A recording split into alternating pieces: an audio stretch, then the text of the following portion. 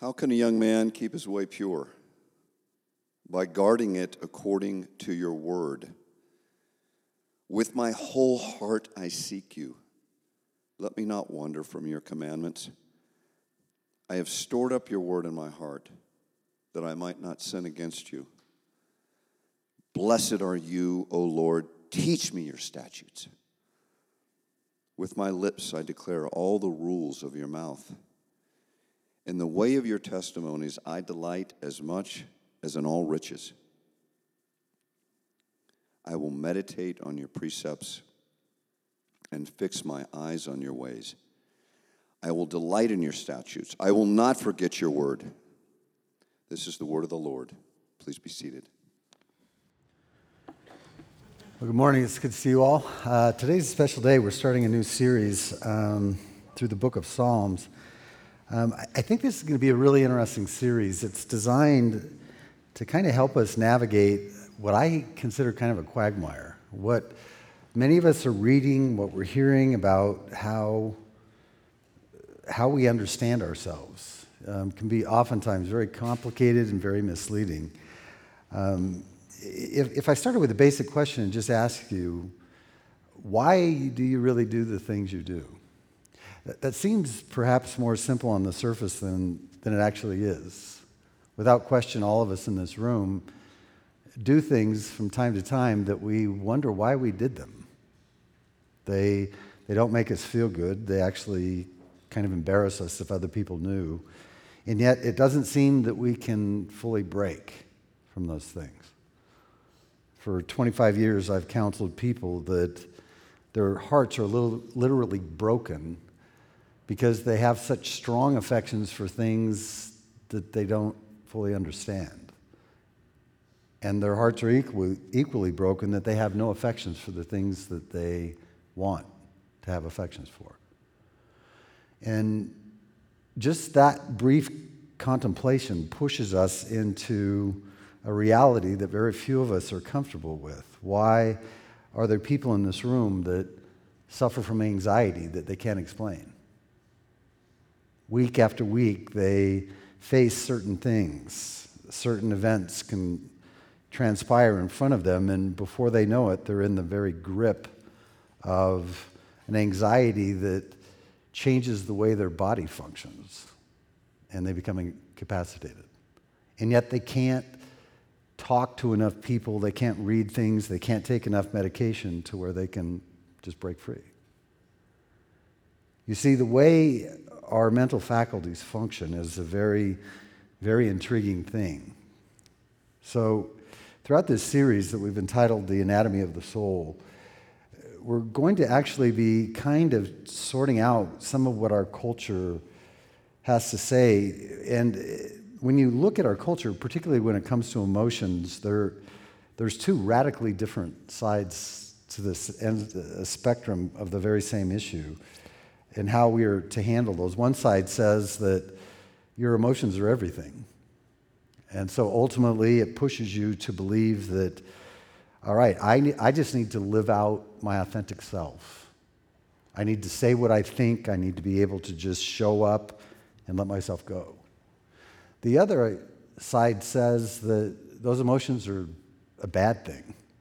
And you need to be almost on the stoic end of the spectrum where you disattach yourself from all of those feelings. And the more you can do that, the more stable and consistent life that you'll be able to live. And so those polarize you by making one end of the spectrum the whole thing, and the other is villainized or tyrannized on the other side. But both sides cause us to idolize one aspect of our humanity while demonizing the other. The Psalms, on the other hand, depict a wholehearted way of living that allows us to properly understand how to engage with these various parts of who we are without demonizing one part of it for the sake of the other, but to live as human beings that are able to understand who we really are. Now, the title that we have chosen for this series was adapted from the introductory discourse from John Calvin's commentary on the Psalms. And he has this very interesting perspective of the Psalms because he said they actually function like a mirror in which you can stand and see things, parts of you that you couldn't see any other way. This is how he wrote that. He said, I have been accustomed to call this book, the Psalms, I think not inappropriately, an anatomy of all the parts of the soul. For there is not an emotion of which anyone can be conscious that is not here represented as in a mirror. Or rather, the Holy Spirit has here drawn to the life all the griefs, sorrows, fears, doubts, hopes, cares, perplexities. In short, all the distracting emotions with which minds of men are wont to be agitated. The other parts of Scripture contain the commandments which God enjoined his servants to announce to us, but here the prophets themselves, seeing they are exhibited to us as speaking to God and laying open all their inmost thoughts and affections, call, or rather draw each of us to the examination of himself in particulars, in order that none of the many infirmities to which we are subject and of the many vices with which we abound may remain concealed. It is certainly a rare and singular advantage when all lurking places are discovered and the heart is brought into the light, purged from that most baneful infection, hypocrisy. I don't know that there's one single charge against the church is in our culture that's quite as great as the charge of hypocrisy.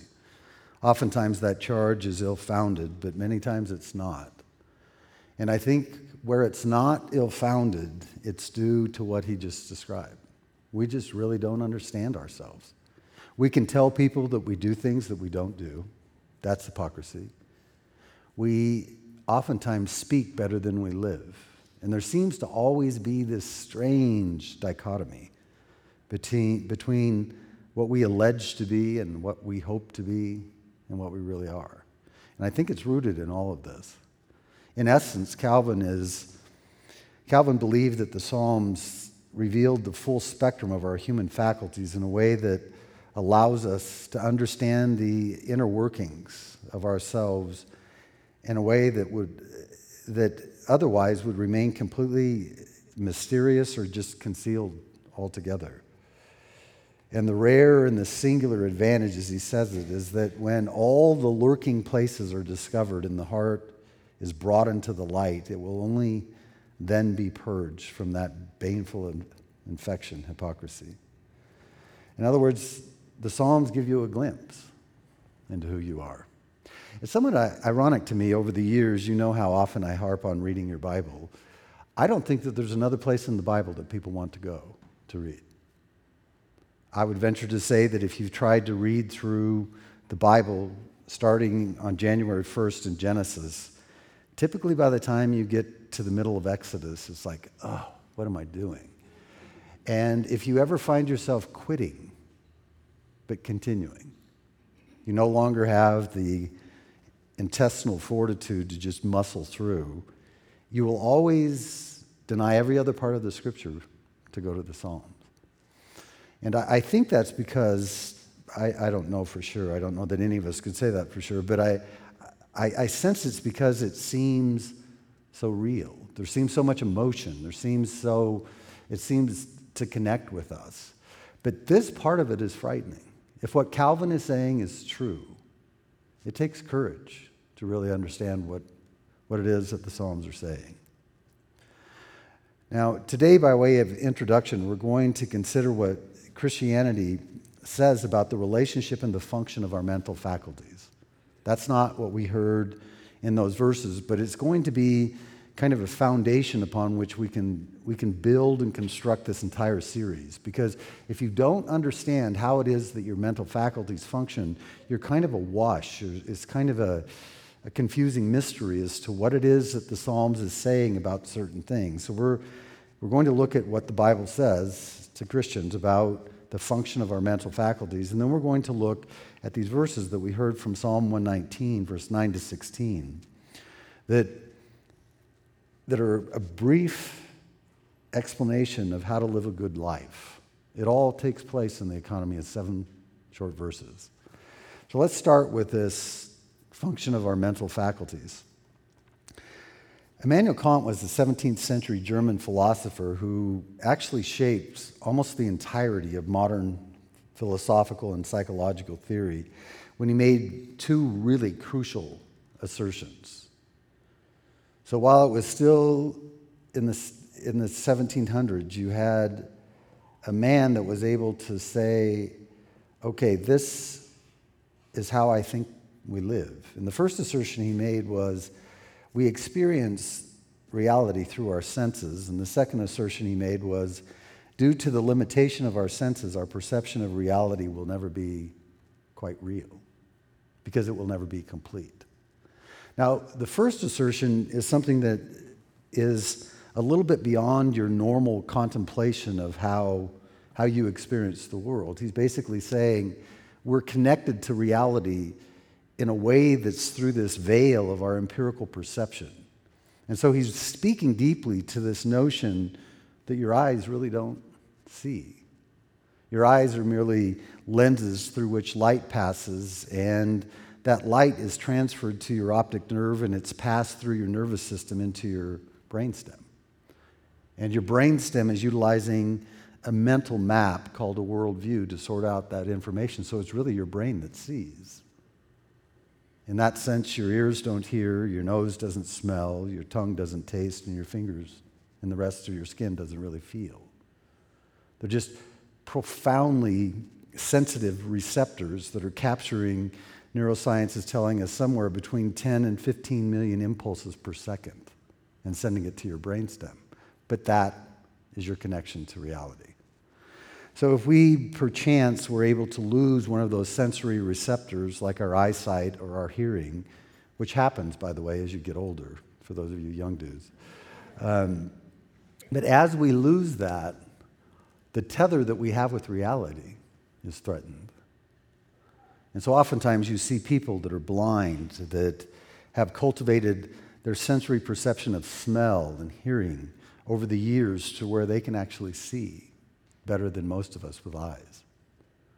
And so this is a remarkable assertion. The second assertion he made basically is speaking to the simple fact that no matter how keen our eyesight, our hearing, our smell, our taste, or our touch is, it's limited. It's limited. And given those limitations, we can never be in any given setting and capture all that can be captured. And so your snapshot of any experience that you can recall in your mind, your mind's understanding and perception of what is happening in this room is incomplete. None of us are capable of grasping all that can be grasped. Those two assertions, as I said, they completely altered the course of philosophy, but they deeply impact our understanding of how our mental faculties actually function. Now, I think if you take what Kant has said, you can illustrate something like this. And there's several parts to this. When you begin to look at what Christianity says about who we are as human beings, which is truly profound, I think, you can actually draw a line from the inside of a person to the outside of a person. And so Scripture says, essentially, you can know a tree by its fruit. That who you are in the inner parts of your being can be seen by what you do on the outside. And so Jesus said it in kind of interesting ways. When Jesus said it, he said it this way. He said, out of the abundance of the heart, the mouth speaks. In other words, the words that tumble from our lips are coming directly from our hearts, whatever that is. And so there's this connection that ultimately people can tell who we are like on the inside by what it is we do on the outside. Now, the Scripture does, however, give us some descriptors of what is going on the inside. That simple model would suffice enough to say, you need to be warned that this is the way we all function. But the Bible goes beyond that in its detail in describing three mental faculties that lead up to our conduct on the outside. The closest to that transition from the inside of you to the outside of you is your will. Now, in theological circles, I think the will has gotten far too much credit over the years. You've known, most of you, since the Protestant Reformation, there was a huge debate about your will being free. Now, I don't think the Bible describes the will as quite being free. The will itself, as a functioning mental faculty, is just merely capable of changing your thought life into actions. So if I was to want a drink of water, in a very complex way, my will can actually mobilize the movement of my hand to pick up a glass, to put it to my lips, and to pour it carefully so it doesn't even spill, and to set it back down on the table. All of that is the expression of my will. Now, that calls into question, what is the will to do? See, this is a profound question because this begins to probe into those initial why questions that I were giving in the beginning. Is the will really acting willy-nilly? Does it have nothing to go from? Or is there some deep-seated thing that is really governing the will? Now, the Bible says there is. And the next mental faculty that leads to what the will chooses to do is what it opposes to do, is called a set of affections. Now, all of us possess a broad spectrum of affections. They, in a generalized way, they can be categorized into two basic groups. You have affections that promise you pleasure, positive, and then you have a whole set of equal or greater set of affections that promise you displeasure, negative affections. And so within this body of this mental faculty in your affections, you have some things that you want and other things you don't want. Now, it's the affections that pass up an understanding to the will. And the will is thereby obligated to pursue its pleasure and to avoid its displeasure. Now, before we jump on here, I just want you to consider this for a moment, because this can become far more complex than you might perceive. Because say if you're on a diet and you go through, as you're walking through a restaurant or in the mall and you see some unbelievably attractive desserts or voodoo donuts or whatever, and you immediately, your affections go out to those donuts, and you're going to eat those donuts unless something else happens. But if you're on a diet, the greater affection of how you see yourself losing weight wins. So it's not as simple as saying plus or minus.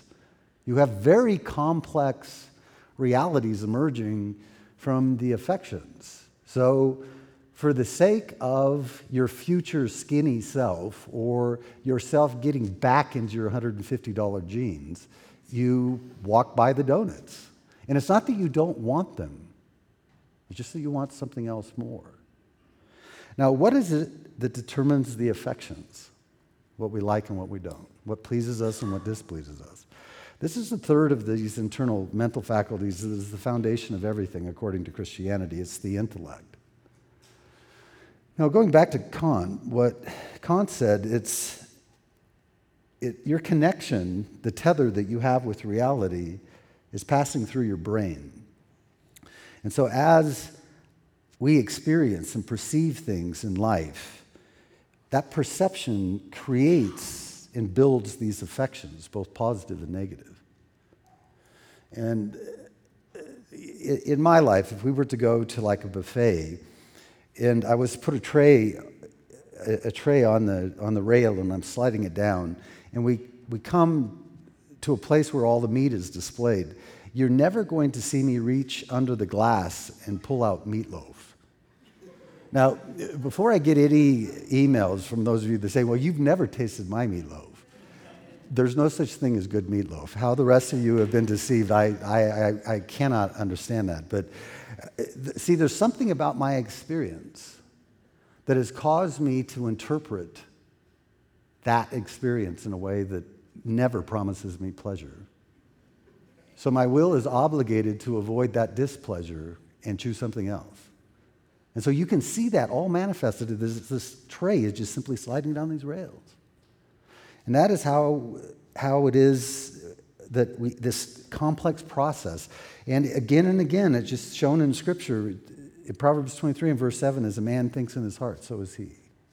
The Scripture is replete with this model.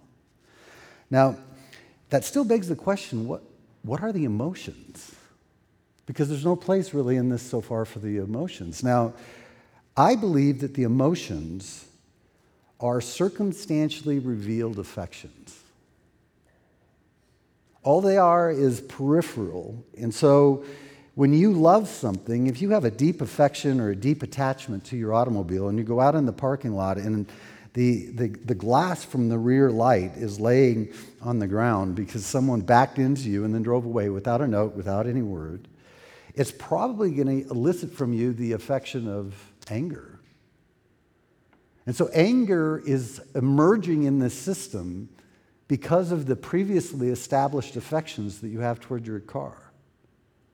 And the circumstance of finding the light on the ground brought out these affections. Very similarly, if a person in this room, and we put the lotto numbers up, and you happen to have the ticket in the back of your pocket, and you pull it out and you say, I won. The circumstance of that number confirming what you've already purchased and what you've got there would elicit this celebration.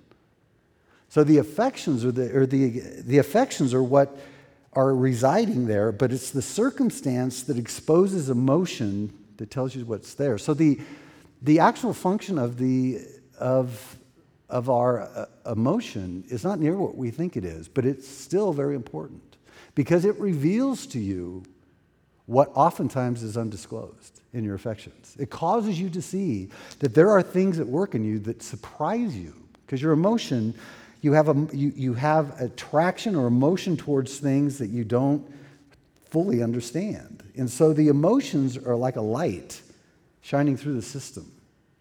It's a very interesting process indeed. So the way our mental faculties function actually causes, based upon that understanding of those faculties that God has given us, biblical writers throughout Scripture directed Christians to pay attention to how they think and perceive the world around them in order to live a life that is good and honoring to God, a life which includes the pursuit of meaningful things as well as the freedom to avoid the destructive things. This is also the basis of Jesus' promise in regard to the benefit of biblical truth when it's taken deeply into the heart. It enables us to know true freedom as opposed to being held captive by misperception. The things that will destroy us are now brought to light. And Jesus just simply says it in a single verse, you'll know the truth, and the truth will set you free. Perhaps the most frightening verse in all of Scripture is when Jesus, in the midst of the Sermon on the Mount, he said, if the light that is in you is darkness, how great is the darkness? On the surface, that statement doesn't even make sense.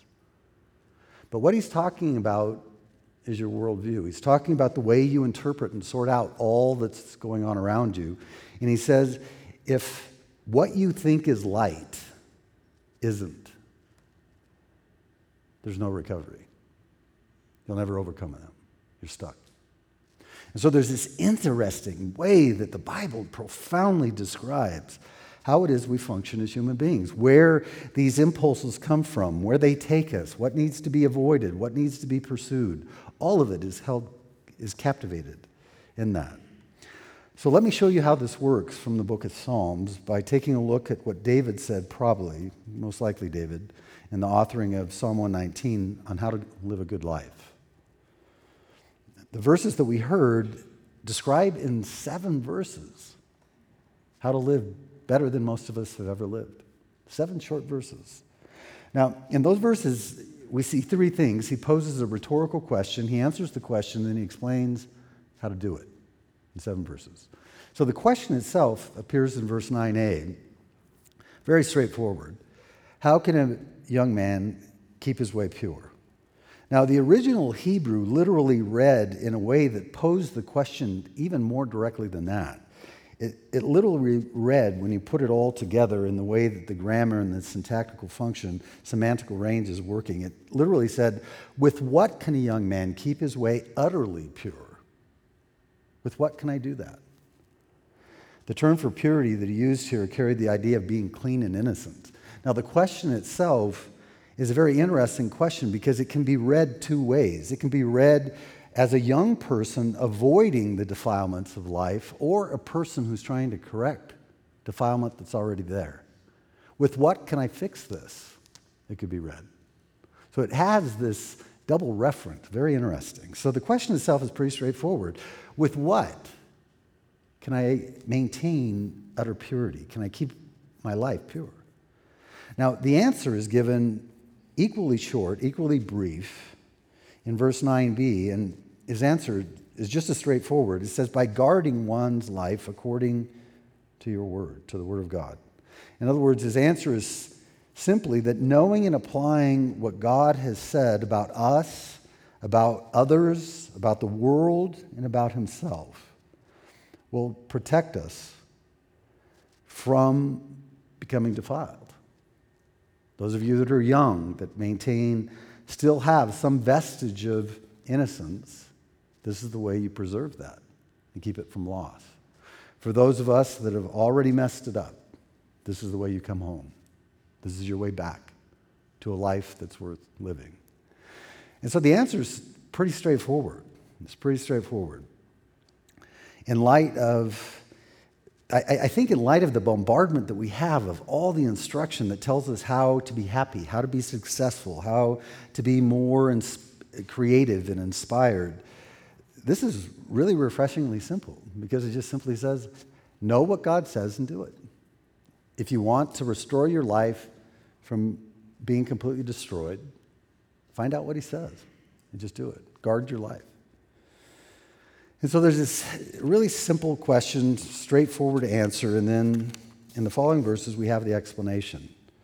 The instruction that he gives in regard to actually accomplishing his answer, those instructions are given in verses 10 to 16, and they speak of two internal elements that are sandwiches for one external one. And so he says there's really kind of three components to this. He said the first is his heart, which is the first internal component. So in verse 10, he explains the intention of seeking, remaining steadfast to, or in other words, not wondering, and storing up what God says is in his heart. Now, the Hebrew concept, the Hebrew term is lab for heart, and the New Testament is cardia. But the Hebrew term lab referred to this whole center of your being.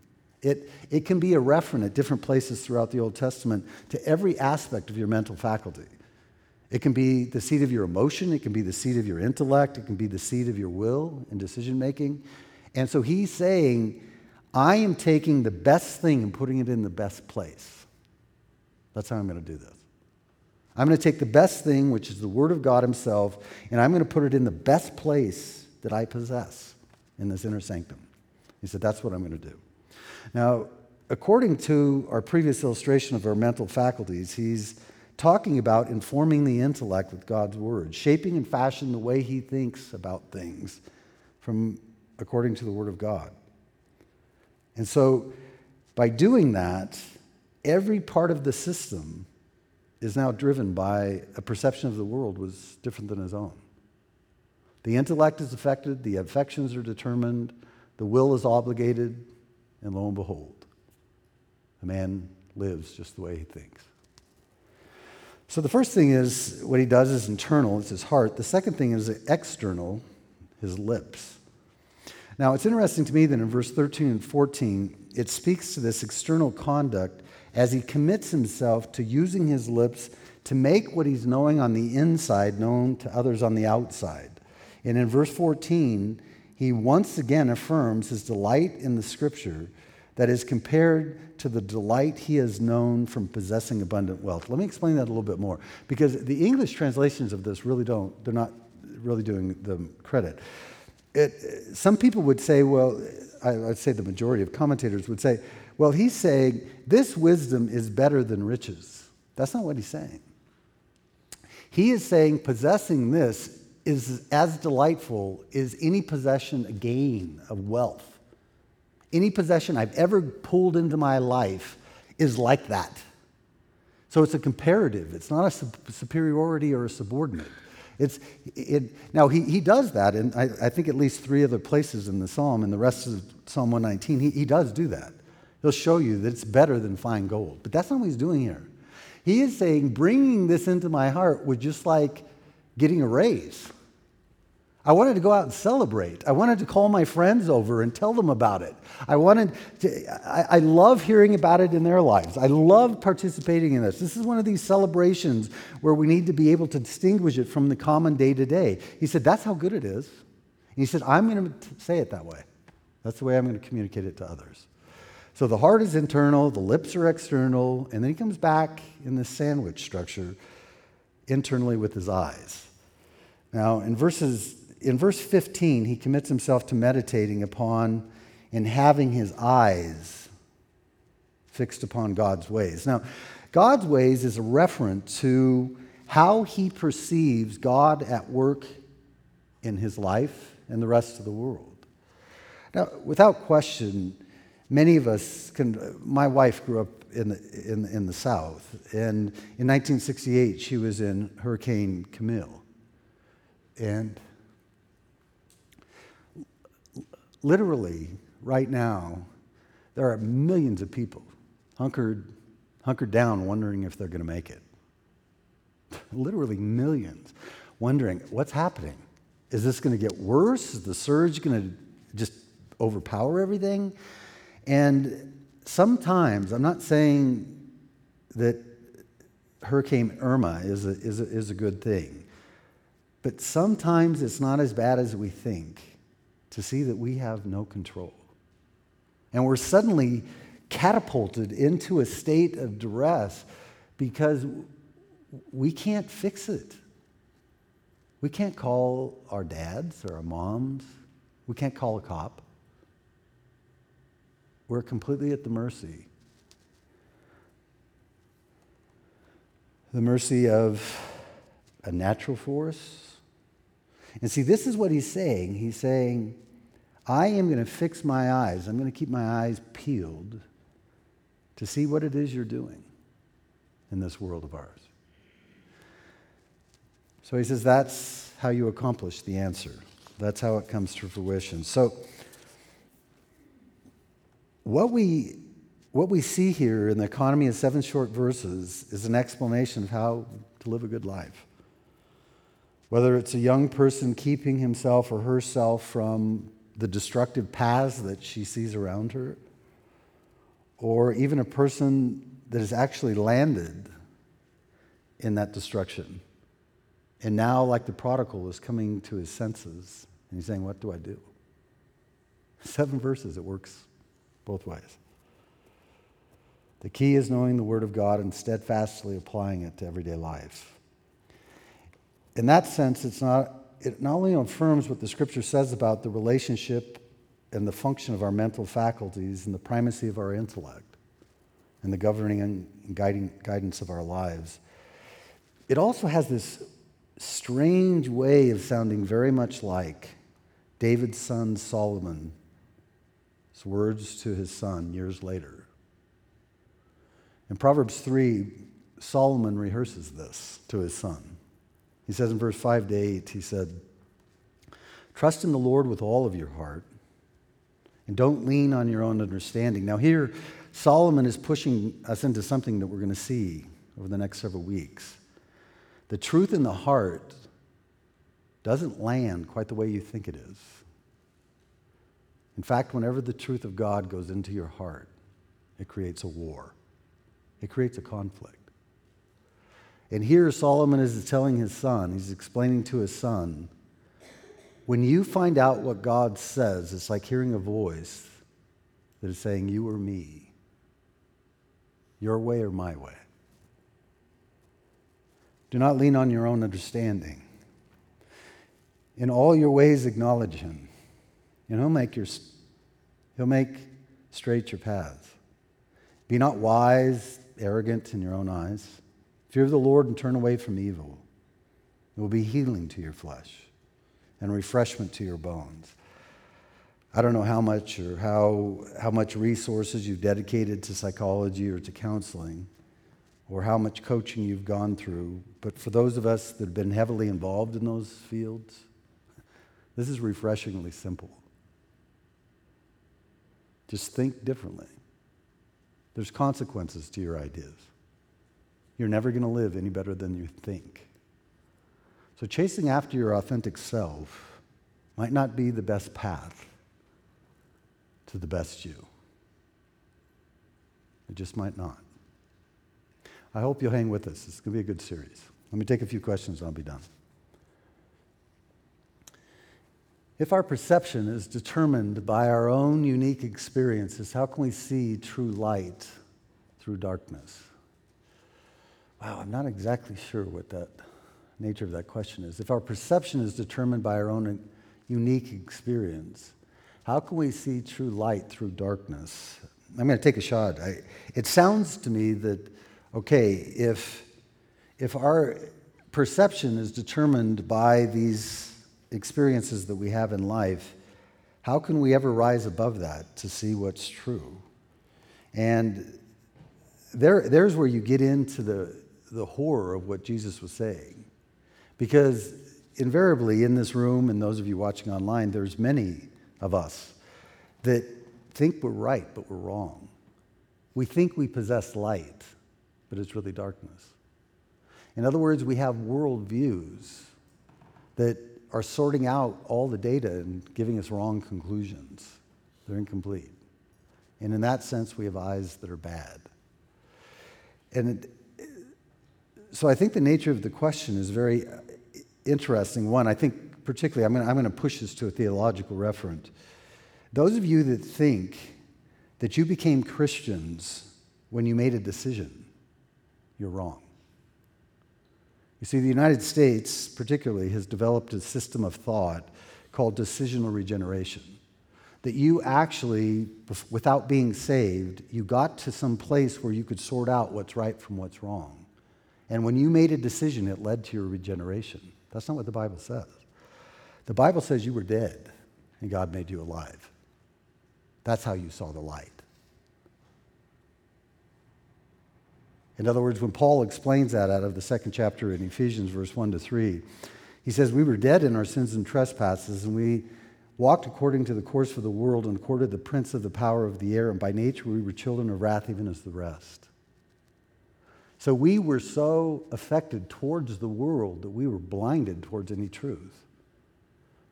And when he says in verse 4, but God, according to the great love with which he loved us, he made us alive together in Christ Jesus. By grace we're saved through faith, not of our own works.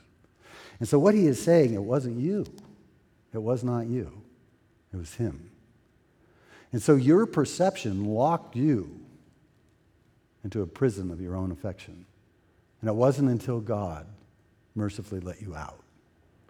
And so in that sense, you didn't believe and then you were regenerated. You were regenerated and started believing. Now, for some of you, that's hard truth, I know. It was hard for me when I first started to grasp it. But I couldn't make sense out of all those verses either.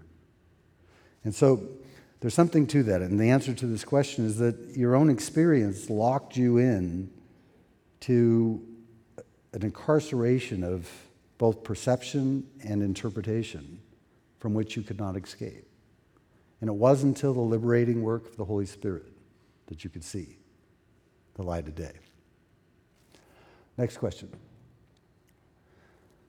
On emotions, can't we wake up in the morning and feel positive or negative and calm or agitated without exposure to any circumstances? Oh, without question. I can do that about 5 times every minute. There's times, I know, take for instance, when you slip into sleep and you experience a dream. Now, there's some of you that say you don't dream. I think you do. I just don't think you can recall them. But those of us that wake up from a dream, oftentimes we're sweating. Our pulse is racing. My wife at times will dream, and I hear her crying. and I'll wake her up, and it's purely a dream. And in that state, that sleep state, it's indistinguishable from reality. It seems totally real. And so can we wake up agitated without really taking a pulse of the perception? Absolutely. And if you take that experience that I just shared to say, okay, you're transitioning, your brain is moving from a sleep dream state to now awaking, and as you perceive that you're in your own bed and there's no monster standing there, suddenly your mind goes a different direction because of the empirical data. You see that what you formerly thought was not true. Now, it's an entirely different experience for a person who suffers from anxiety because they're not asleep. They're wide awake.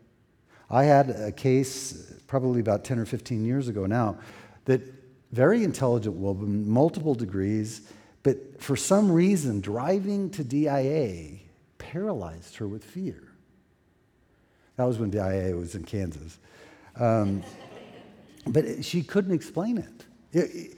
She was embarrassed. She said, I can't tell you what it is. I don't know if it's just the road. I said, did anything ever happen on your way out there or when you got there? And she said, no. There was no rational connection between the two. And so in that sense, she couldn't just talk herself out of it. She never could. And so this is a very interesting dynamic. And I don't know, can't you wake up in the morning and feel positive or negative and calm or agitated without exposure to any circumstances? Yes, you can. You can. Now, what Calvin's saying is that this mirror that we have in the Psalms is going to reflect it all. Just like you would use, for my wife about 20 years ago, I built a full-length mirror. And that mirror will allow you to turn around and see a booger on the back of your pants without kinking your neck. It just shows you an angle and a reflection that you couldn't see with your own eye at all. And that's what this does. All right, last question and I'll be done. No further questions. I always really appreciate that. So we're gonna have communion right now.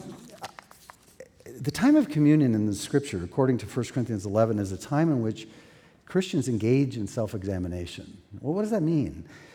In all likelihood, it doesn't have a direct referent.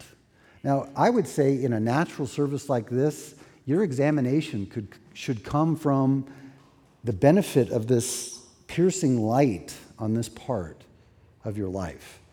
And you examine yourself in that light, and Paul says when you examine yourself, God doesn't have to.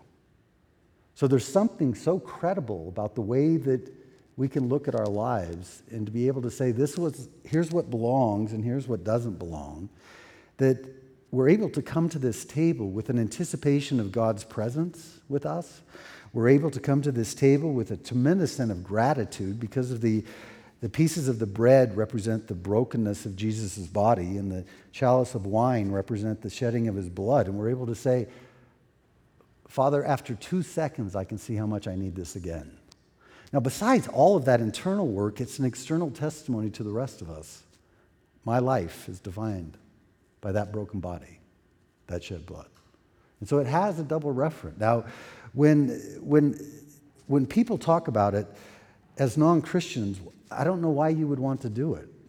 The bread's good, but it's not that good. The wine's okay. So that shouldn't be any inducement to do it. It's a deep spiritual experience. So spend a few moments, examine your heart, and come to the table if you're a Christian. Show the rest of us what it is that's at work in your life. Let's pray.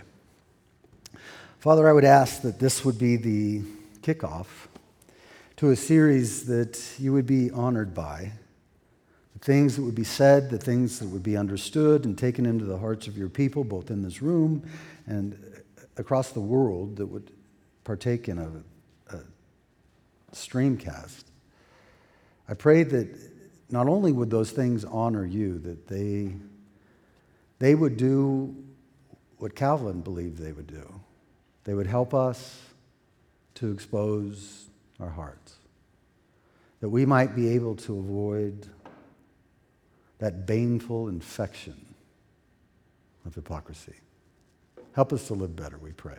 We commit these moments to you. For we ask and pray them all in Jesus' good name. Amen. You can find more audio as well as study questions and sermon notes at l2church.com. If you have any comments or questions, feel free to shoot us a message through the contact form on our website. Thanks for listening.